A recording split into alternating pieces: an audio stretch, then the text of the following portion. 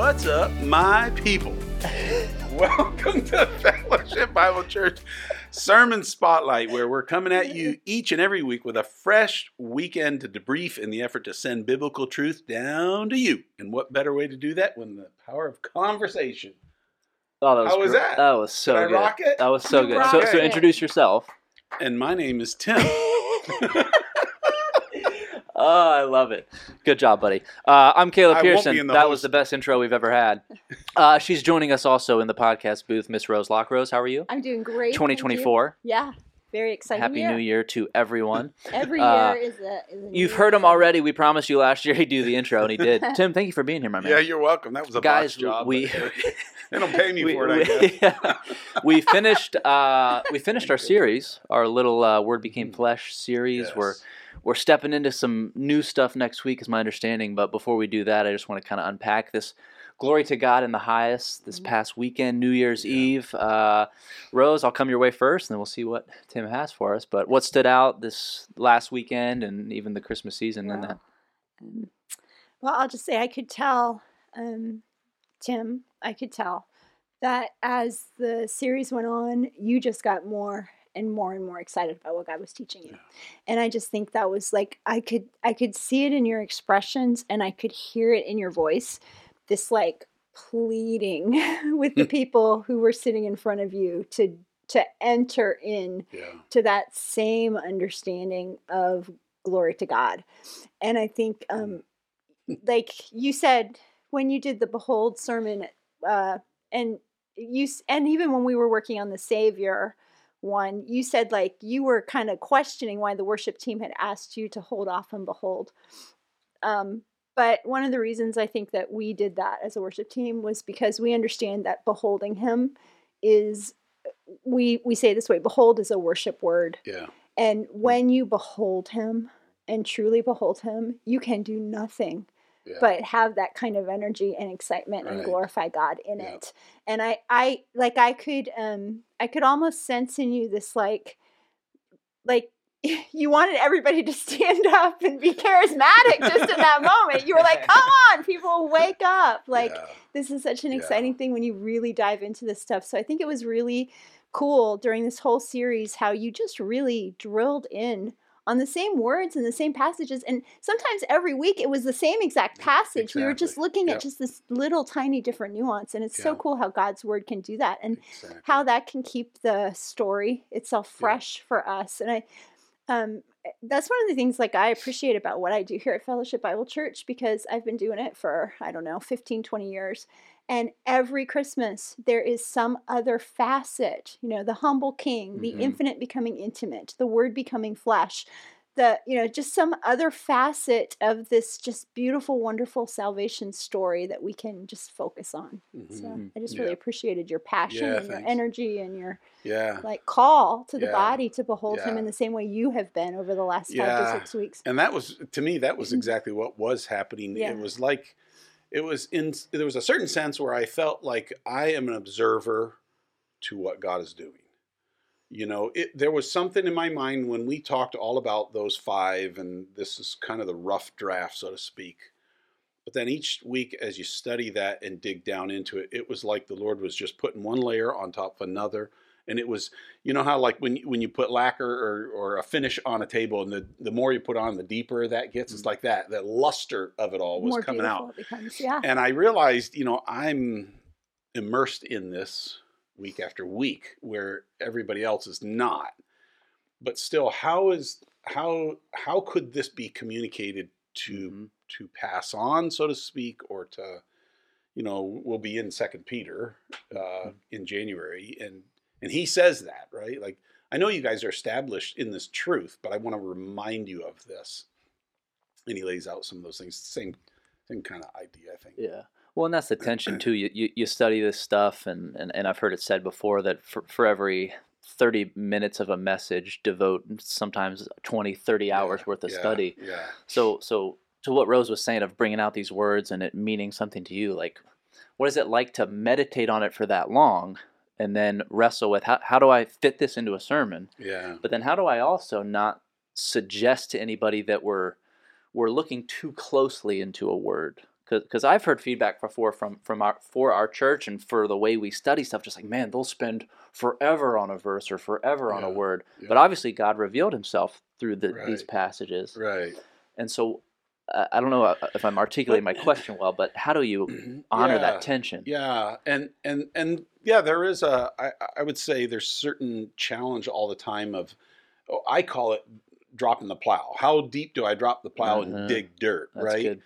And I think sometimes it's knowing the audience, but I also believe sometimes you have to kind of, to those who don't always normally drop the plow deep, there's sometimes when you need to help do that, because so God, in the inspiration of the Word of God, like the details even. And if you, we talk about 30,000, like flying over to 30,000 feet, you get a certain perspective. But every time you get lower and lower and lower, you see something more.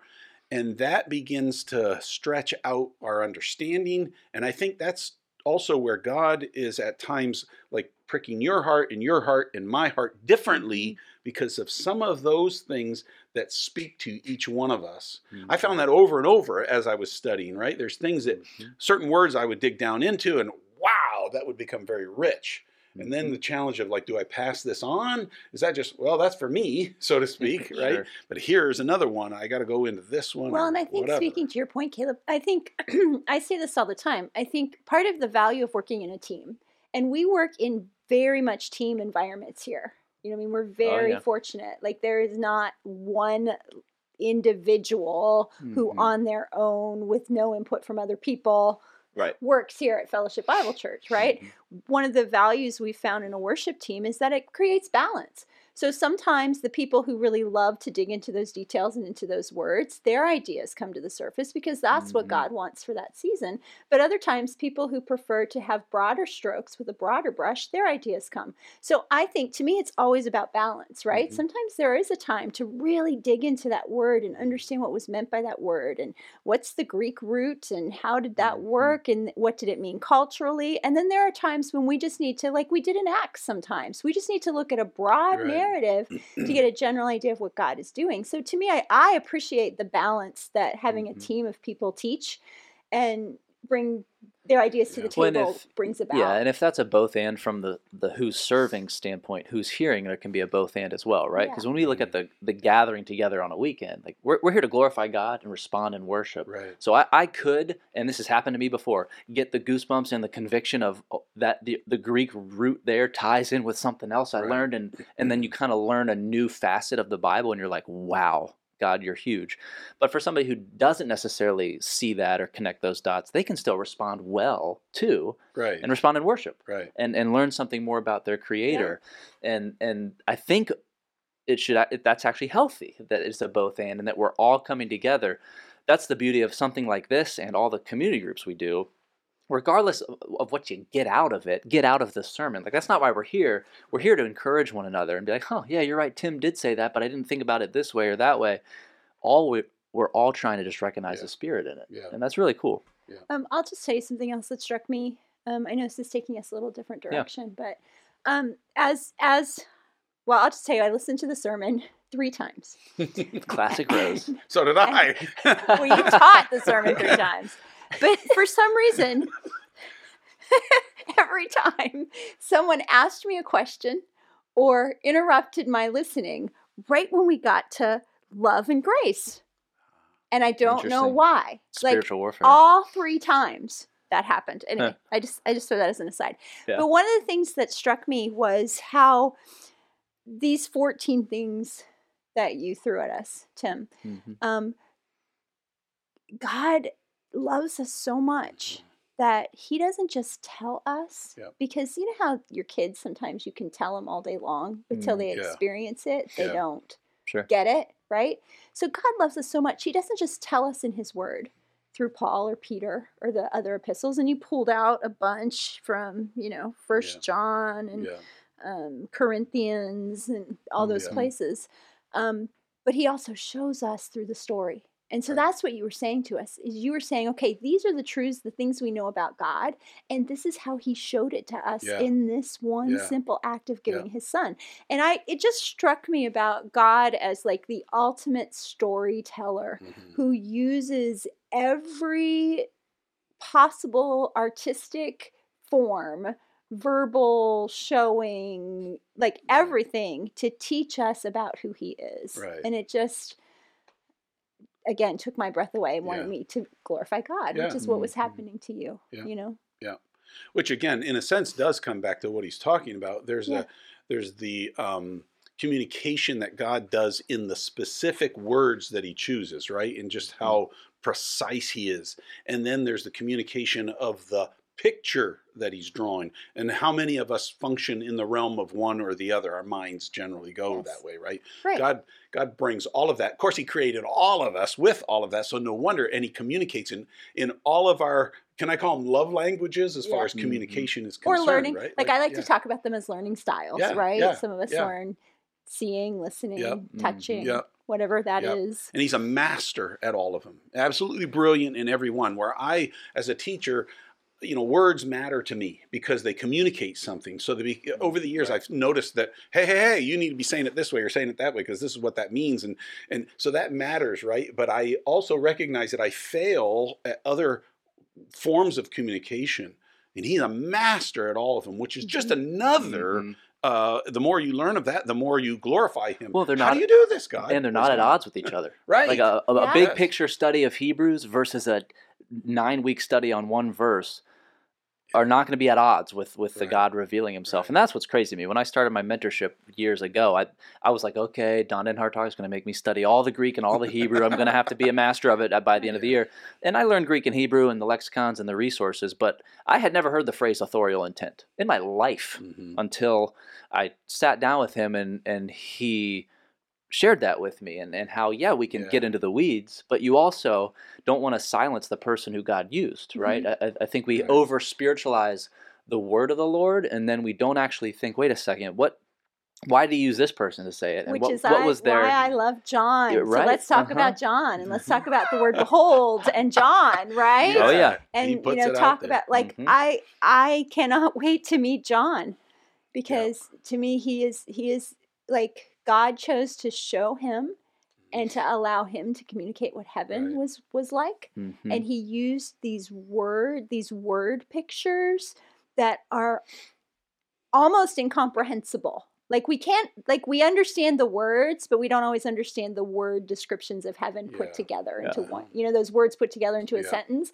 We don't quite understand in its entirety that sentence, but only John, someone who could say the word capital W became flesh. Like that is such an artistic sentence. And like, Matthew didn't write that, Paul did not write that, and Luke the doctor didn't write that. John, who I think is an artist, wrote that. And so I always am appreciative of John, and that passage in John particularly that we've been really focusing on, where it talks about somehow this actual physical being was also the Word, and all of the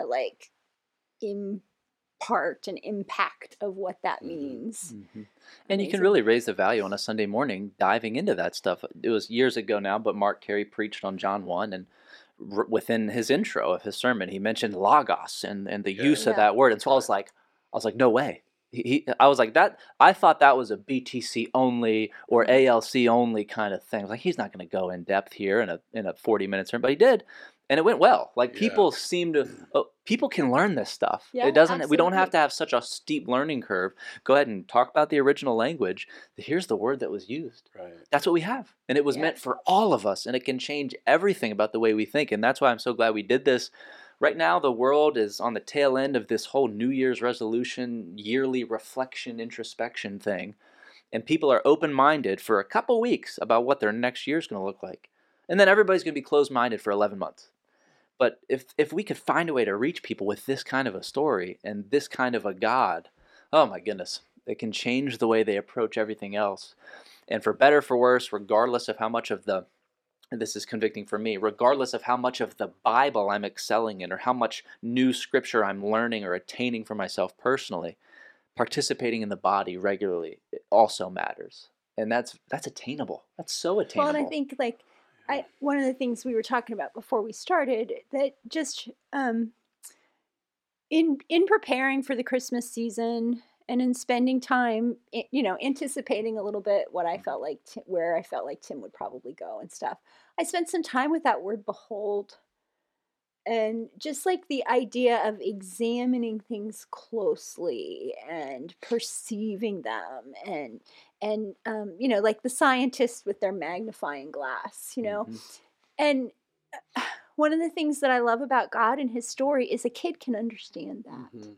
A kid can understand that we can behold and examine and look. Simple beauty. And learn who Christ is based on his word. And I just think that there is like this incredible, I can't even express it, this height and depth and incomprehensibleness that can be comprehended this much or this much, to the point that we can never outlearn it. Right. And I hit a period of time in college where I was frustrated with my evangelism efforts with some of my unbelieving friends. And what I mean by evangelism, very informal conversation. But I remember feeling burdened by why can't I get through to them? And then I realized I was relying on my own words. Right. I was trying to smooth talk them into Jesus. And then I'm like, wait, well, they're not supposed to accept me or how let me use Scripture. Let me just put them face to face with what God has said. God reveals himself through this stuff. And it was a check for me of okay, just because I grew up in a Christian home and this has been my life or whatever, lean on what God has said instead of trying to find a way. Jesus was the bridge. You're not the bridge. Jesus was the bridge. And if we can lean on his words instead of our own, I just think back to that moment in my life so often when we dive into passages like this. I'm like, this is what changes lives. Not my ability to articulate it, but God himself. Yeah. I don't know. And there's something about the beauty of him that draws our hearts. I mean, he says, if I be lifted up, I'll draw all men to me, right? So there is this beholding. This is why I think those two last ones were so well placed. Yeah. Yeah, exactly. Because they tie so much together.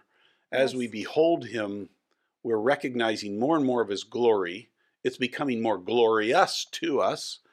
And it just oozes out in the expressions, and people are drawn. I have to say, if there's anything that I got, it's always wonderful, and I always learn a lot of things. But I think the thing that sparked my imagination the most in this series was that 2 Corinthians passage, and the idea that as we gaze in a mirror, and in a sense, we're gazing at ourselves, right? But what we're seeing, what's reflected back to us, is the glory of God that's growing inside of us. That just captured my imagination. And I'm excited to go back. I haven't had time, but I'm excited to go back and spend some time in the Corinthians passages and just really think about this idea that when we look in a mirror, we are beholding him and his glory, and he is working through us to bring himself more glory. And it really just becomes exciting, and it just builds and builds and builds and builds and builds. And then you're in the position where you were in. I really felt for you on Sunday, Tim, because I really felt like you were like, come on, folks, don't you understand? Because it's almost inexpressible. Yes. Yeah. And I mean, the reality is we all have ebb and flows in our life, right? Yes. And there are times when the ebb of life is such that we're really not beholding. Yes. And when that's happening, there's probably not a whole lot of wow factor in all of that, right? Mm-hmm. And that can last long periods of time for us. But somewhere along the line, as we learn about that and grow in that, and God begins to draw our attention back to himself, and we see that. And so there was a certain amount where I understood I'm delving into this and gazing into this, 24/7 almost, you could say, where people are showing up and, oh, that's right, we're talking about beholding Christmas. Last week, and now that's right, So there's that kind of a thing. But if there was at least a hope that if we could taste of that, like what you're talking about there in 2 Corinthians, I think that's absolutely critical for our life. If we don't get what that truth is saying there, then we are left with self-effort. Yep. What else is there, right? In order for me to become in the likeness of Christ, I either behold him or I do that in self-effort. Yep. Self-effort will always result in failure because at the very best, I can emulate him, but the real, true, authentic life cannot be lived out through mine by me doing it. No more than what you're saying as far as evangelism. Same principle, right? Yeah. It's always him, always him, always him. Mm-hmm. So no wonder we are to behold him, because when we do, this stuff begins to happen. And it's not just, I get excited. I get that. Yeah. Because it does affect your emotions. As you think on these things, your emotions are affected. But it's not for the purpose of being emotional. No. It's just, that's a byproduct, if you would. Yeah. It's good. But wow, and I had a gentleman come up to me after one of the, I guess it was the 9 o'clock one, and he was just describing some of that same stuff. And as he was talking, you could tell he has the big picture, so to speak, with this. There's just a way of communication that was there that just kind of knit your heart together. Of this is where that, and for some of us, we're struggling with that still, like wrestling with all of that stuff, which is okay. Like that's, you can't force that to happen, but it is a recognition of, okay, Lord, I am struggling with some of this, so I need to continue to behold. Like, let me come back to some of that and gaze longingly some more, right? Yeah. Consider you some more. And little by little, he just begins to do that change. It's so hard to effectively lift your hands in submission to God if you are hanging on to something. Yeah. Like, it's so easy to go to church every weekend and you're white knuckling 5 or 6 things that you need to deal with, or that you're like, Lord, I'm here for you, but here's everything I need you to deal with. Or here, what about I got? Yeah, I'm here for you, Lord, but but I'm late because of this and this and whatever's going on. Yeah. But man, that idea of, if I'm actually going to behold the Lord, let me drop what it is I'm doing for a second. And understand that it's in his hands, right? It's just a whole different way of thinking. And that comes back to a view of self versus a view of God. There's a lot of people out there that would say they have the best intent to take God seriously, but it's still a small view. Mm-hmm. He's one of the 8 options, so I'll choose him once every 8 days. Yeah. It's common. But, man, good stuff to study. Rose, anything else? No. We covered your whole clipboard? No, you didn't cover my whole clipboard. I love it. So 2 Peter. Well, actually, Mark will be next weekend. Sweet. Just kind of a bit of a bridge between in the new year and then moving towards Peter and then moving more towards Daniel. Mm-hmm. So that'll help that. If I'm allowed to say something else. Do. Take a look at 2 Peter 3:17 and 18. Yeah. Right now, you want me to? Or are you saying people? You can right now. But I think that's the worship team is going to use that as a key component of these services in January. Which is another cool thing, because to me, that's the stuff you guys are pursuing, where I think the Lord is directing you in that way, because I'm over here studying some of that stuff and literally wrestling with, Lord, do I, like in those 2 verses, do we have a weekend just on those? What do we do about this? And it's just amazing to me. Well, just throw it out there. No, it's awesome. This morning in our meeting, I think we're going to use those verses as the benediction for all of these Peter sermons. And I do think that they're an excellent, those verses I pulled this weekend because the elder prayer was at the end of the service. Yeah. And we wanted the elder prayer to be one for us, for our body, for 2024, and what God would do among our body Worship in 2024. Team's dope, dude. I love it. And so I pulled those verses because they talk about, because you've learned these things, now hold on to them. Don't be led astray. Right. And and then in the end, the last part of the verses says, "And to God be the glory, both now and forever." Yep. So I think that those verses are going to be a key component of this. Very much so. Very cool. Computer study. Tim, thank you for being here, brother. You're welcome. Thanks for letting me intro. Absolutely. 2024. Starting off strong, dude. Starting off strong. Rose, you're awesome. Love it. Thank you very much. As a reminder to our viewers and listeners, you can find us all over the place on your favorite podcast platform. Just type in Sermon Spotlight. We pop right up. Fact of the matter, everybody, says sermons aren't meant to just take an hour, but rather transform a lifetime. Until next week, much love. God bless.